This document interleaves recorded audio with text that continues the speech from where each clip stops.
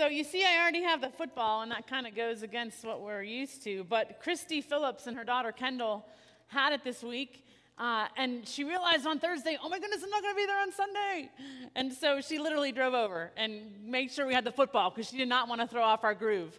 So, but no doubt, when they had it, they were reminded of the fundamentals, and that's why we're doing this. We throw it out, we give it to somebody each week so that when you see it, you think of our church and you pray for us that we would do what God's called us to do and be who He's called us to be. So I'm looking for the next person. So, all right, well, we're well into our journey into Jesus' Sermon on the Mount. As a matter of fact, we're going to wrap up chapter 5 today. Nearly everything that seems to make sense in this world is completely flipped in God's kingdom. And even though God's actually turning things right side up, it can feel a bit unnerving because it's so counter to everything we know, to everything that comes so naturally to us, to the things that are just so commonly expected and treasured in this world. The Beatitudes are the quintessential example of this. Humility is the last thing that this world esteems, and yet it is to be the very essence, the very nature of those who are citizens in the kingdom of God. After the Beatitudes, Jesus tells his disciples that they are salt and light. That's our identity in this world. Right where we're planted, day after ordinary day, we are to be altogether different than the world around us, which brings praise and glory to our Father in heaven.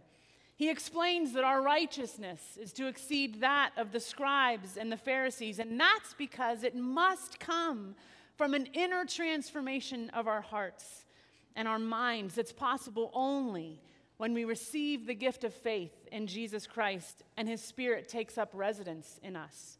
And then Jesus moved into these 6 antitheses: murder and hate, adultery and lust, divorce, oaths.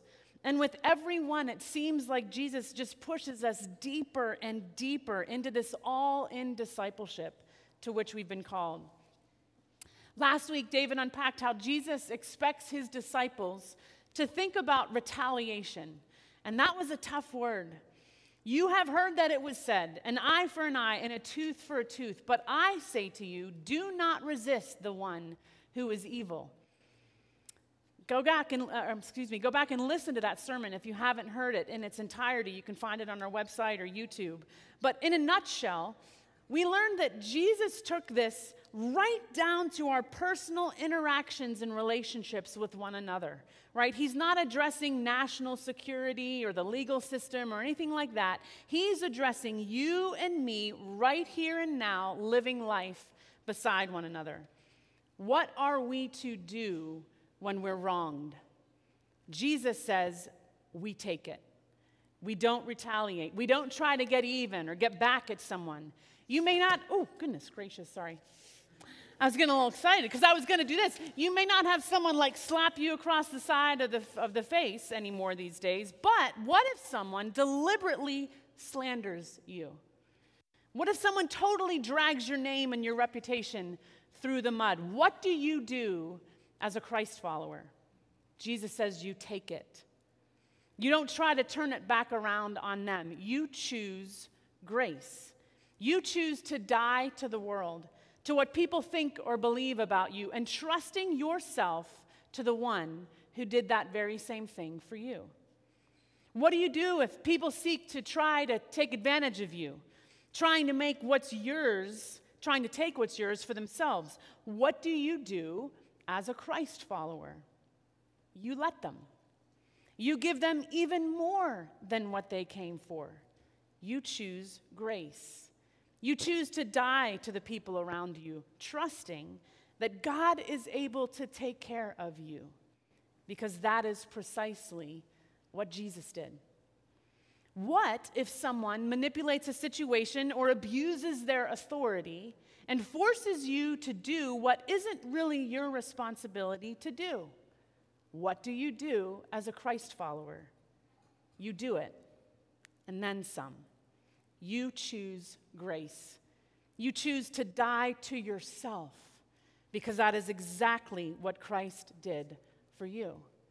It's all about grace. about being generous, not just in our actions, but in our hearts toward those who don't deserve it, because that is what Jesus did for us. He died to himself in order that we might live. And so this final antithesis that we're looking at this morning, it's very closely tied to the one about retaliation. And with it, Jesus just brings it on home. It's almost kind of the linchpin of them all. Tom's going to read our scripture for this morning, but before he does, let's pray. Lord, your word is perfect. It is trustworthy. It is right, radiant, and pure. It is more precious than much pure gold. Lord God, we pray this morning that through the power of your Holy Spirit, it would revive our souls. We ask that you would make us wise, fill us with joy, and lead us into righteousness for your name's sake. God, may it pierce our hearts and change us. In Jesus' name we pray. Amen.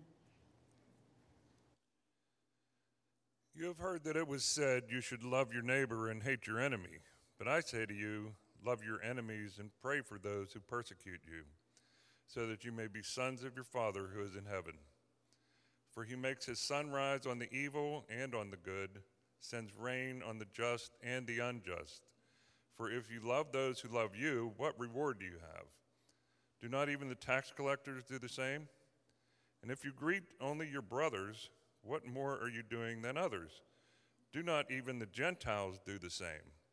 You, therefore, must be perfect as your heavenly Father is perfect. Thank you, Tom. So speaking of perfect, we humans are perfectly good at one thing. We can twist and distort truth like nobody's business, right? We might start at the right place for like 2 minutes. But then over time, because everything we think and feel and say and do is distorted by sin, if we're not careful, we end up so far from where we're supposed to be, where we start, that straight edge of truth. We wander further and further and further away from it. Where in the Old Testament scriptures are we ever commanded to hate our enemies? Nowhere. But that is precisely what the scribes and the Pharisees were explicitly teaching by the time Jesus came on the scene. And they would point to the law as their justification. But remember, when Jesus said, "You have heard that it was said," he wasn't correcting the law. He was correcting their misinterpretation of it. They had wandered a long way from that straight edge of truth. In Leviticus 19, God prescribed to Moses how the people of God were to conduct themselves. They were to honor their parents, not steal from or lie to one another. They weren't to oppress each other, servants or otherwise. They were even directed in ways that they were to care for sojourners or foreigners, people who might travel or pass through their land. To put it simply, they were to do what's right, not taking advantage of the poor or the deaf or the blind or anyone else among them. It literally says, "You shall not hate your brother in your heart, but you shall reason frankly with your neighbor, lest you incur sin because of him. You shall not take vengeance or bear a grudge against the sons of your own people, but you shall love your neighbor as yourself. I am the Lord."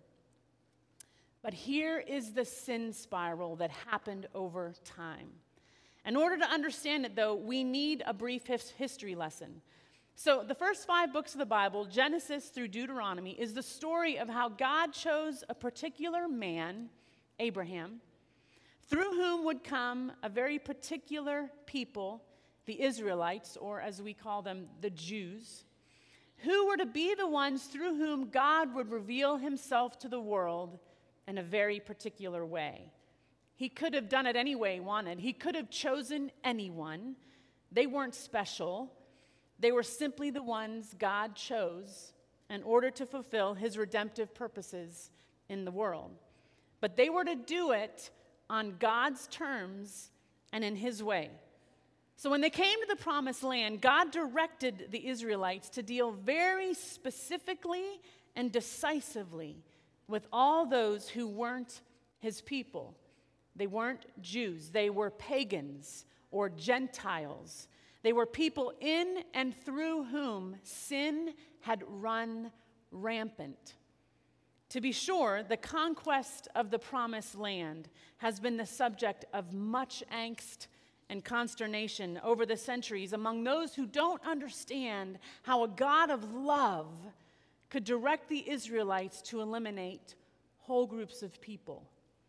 We can't really even begin to tackle that subject thoroughly in a setting like this.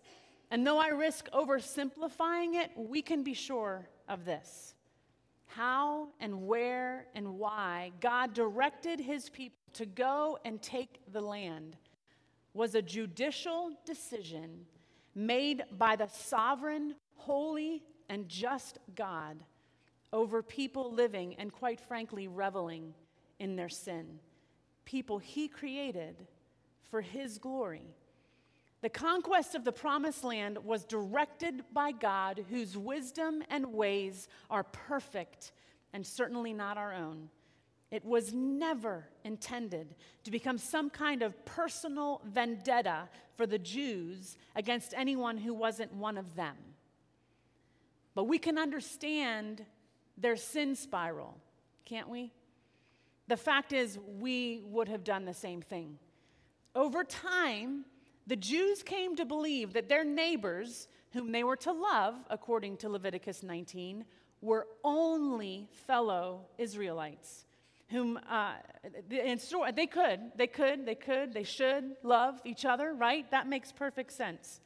But they came to believe that they were to regard everybody else in the world not only as aliens or outsiders, but as enemies. They literally thought of and referred to all Gentiles, or literally anyone who wasn't a Jew, as dogs. The Israelites and their religious leaders specifically actually came to believe and then taught their kids, their grandkids, that it was their right and duty to hate everyone who wasn't a Jew. And they were in turn hated for it. And we can see the evidence of this deep-seated hatred and hostility between Jews and Gentiles all throughout history, biblical or otherwise. I couldn't help but think of the ever-increasing divisiveness for every reason under the sun that seems to be tearing our own country apart at the seams. Really, we're not all that different from those Jews who were sitting there listening to Jesus that day. All those centuries of thinking the entire rest of the world were their enemies, hating them simply because they weren't like them. They weren't Jewish. But Jesus says, no, that is not the way of my kingdom. You have heard that it was said, you shall love your neighbor and hate your enemy, but I say to you, love your enemies and pray for those who persecute you so that you may be sons of your Father who is in heaven. So remember, Jesus had just finished teaching his disciples that we must die. We must die to the ways of this world. We're called to die to the people right around us. And perhaps hardest of all, we must die to ourselves, to our self-absorption, our self-esteem, our self-interest, our reputations. We are to choose grace by not resisting the one who is evil. More than that, we're actually to be generous towards them. And as if that wasn't hard enough for them to wrap their minds and hearts around, Jesus took it even further and said they were to love their enemies. He was taking it right back to the internal motivation again. I mean, sure, I might be able to muster up enough strength to not resist someone who seeks my harm. I may be able to will myself to turn the other cheek and give him my tunic or go the extra mile and so fool him and those around me that I'm a mature and spiritual person. But Jesus here calls us to far more than that. he says that we are to consciously and actively choose grace. We are to choose to love those who seek our harm, and that means it's got to come from here. Jesus' main concern is always the condition of our hearts about why we do what we do. And that's what we've seen from the very first words of his sermon. So what does that even look like? I don't want to stray too far from our verses, but this is where I think we get it really messed up. What does it mean to love? Anyone, actually, enemy or otherwise. Does loving someone mean we feel really good feelings about them? Does it mean we like them and enjoy hanging out with them? Does it mean that we agree with them? Maybe, but not necessarily. Biblically, that's not what we know about godly love. One author wrote that true love is not sentiment so much as service. Practical, humble, sacrificial service. Jesus in John 14 said, "If you love me, you'll keep my commandments." In other words, biblical love is to obey God, who practically, humbly, and sacrificially loved us in Christ. That's it. We love, we obey, we die to ourselves regardless of our rights, our feelings, our prerogatives. To love is to choose grace, because that is how God has loved us. And in our text, we see that when we love like that, it shows that we are citizens of the kingdom of God. It's our identity. It's evidence that we are sons and daughters of our Father who is in heaven. God loves. God is love. And so as his disciples, we too must love, friend or foe, neighbor or enemy. But that does beg the question, who are our enemies? We just learned that for the disciples back then, it was anyone who wasn't a Jew. But who are they now? We talked about this as a staff this past week, and we basically landed on this idea that an enemy is anyone who is against me, anyone who actively sets him or herself up against what I hope or want to do, someone who seeks my harm in any number of ways. But as I got to thinking about it more, it occurred to me, maybe Jesus' point is that those people who are really, really hard for us to love, for whatever reason, maybe they're the ones he's talking about. Are y'all picturing them in your minds right now? Whether we call them or think of them as enemies or not, as disciples of Jesus Christ, if we are not treating them as God commands us, then understand this: the problem is ours, not theirs.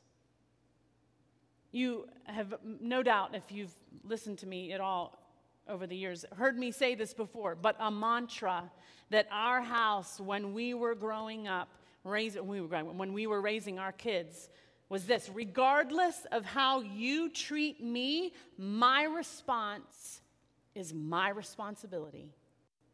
And regardless of how I treat you, your response is your responsibility. Period.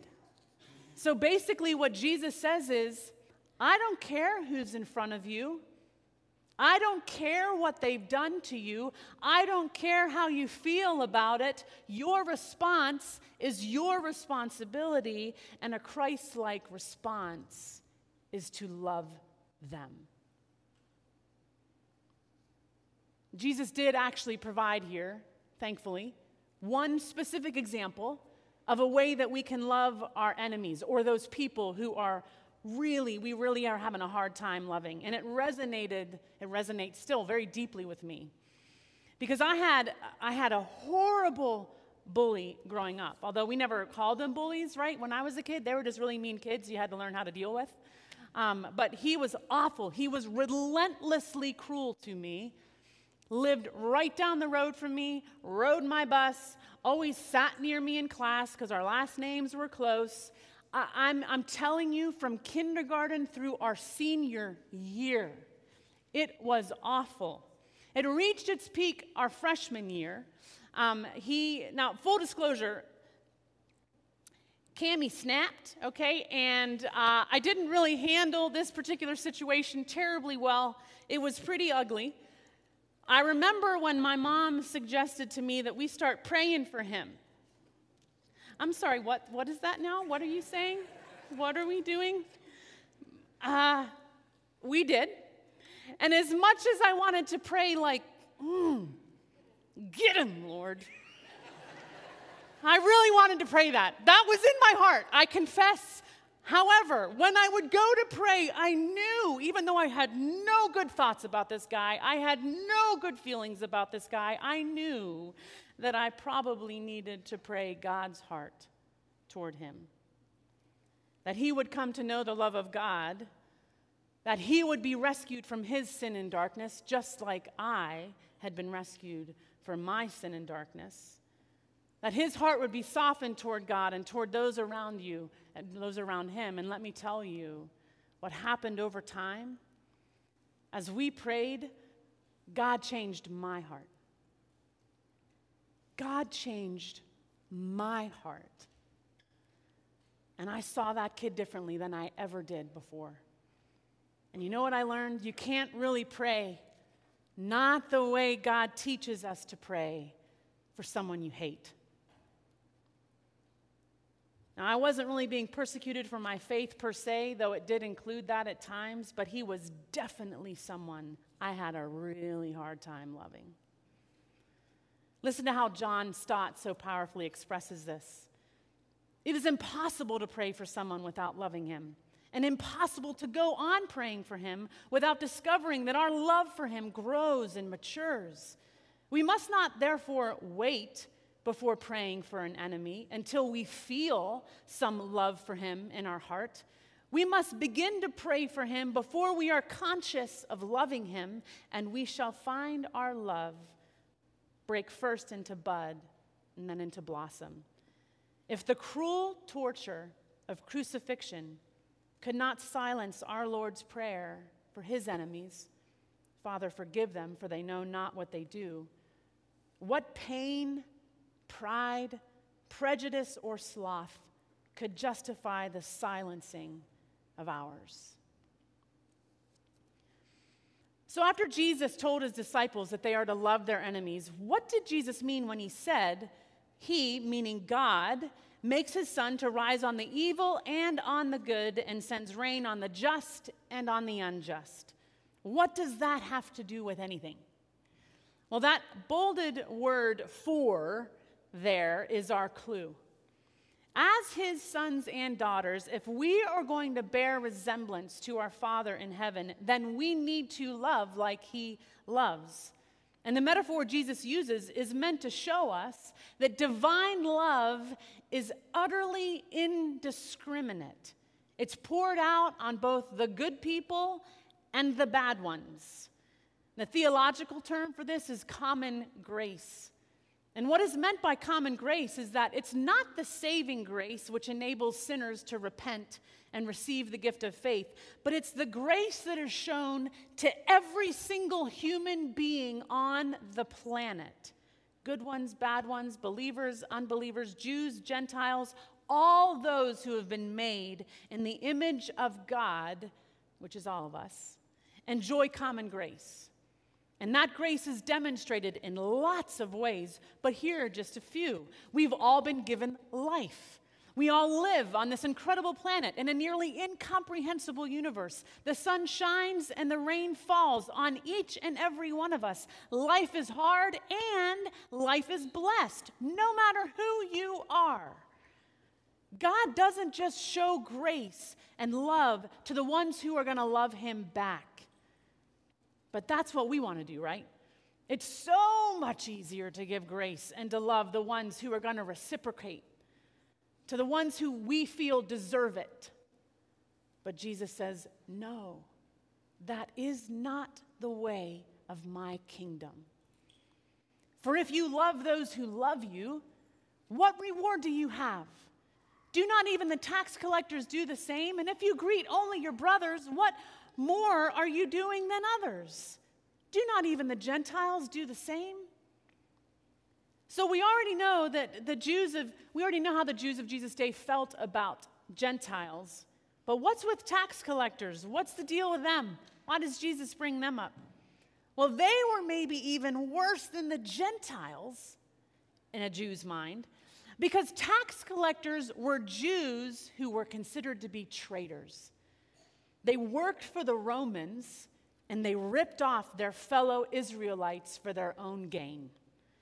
And again, as I thought about it, I think Jesus was just taking them right back to a few minutes before, if you will, when he said to them, you are the salt of the earth and the light of this world. You shouldn't live or look or be like everybody else around you.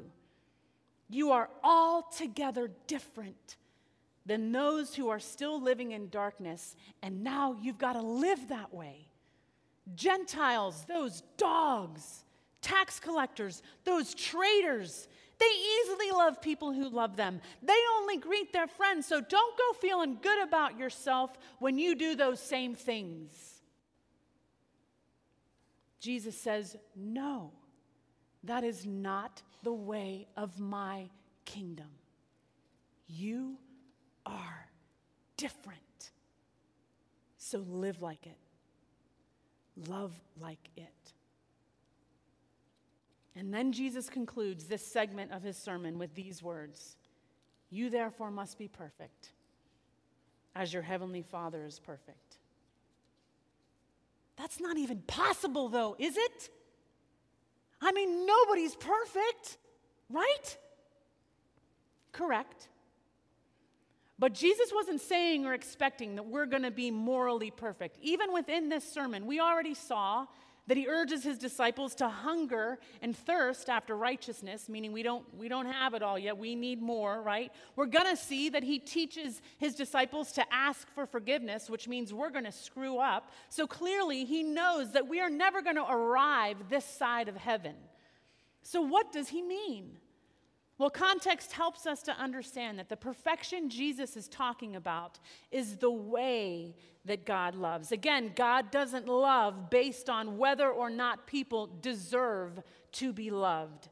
He loves and he pours out grace on all those he has made, even for those who would reject him.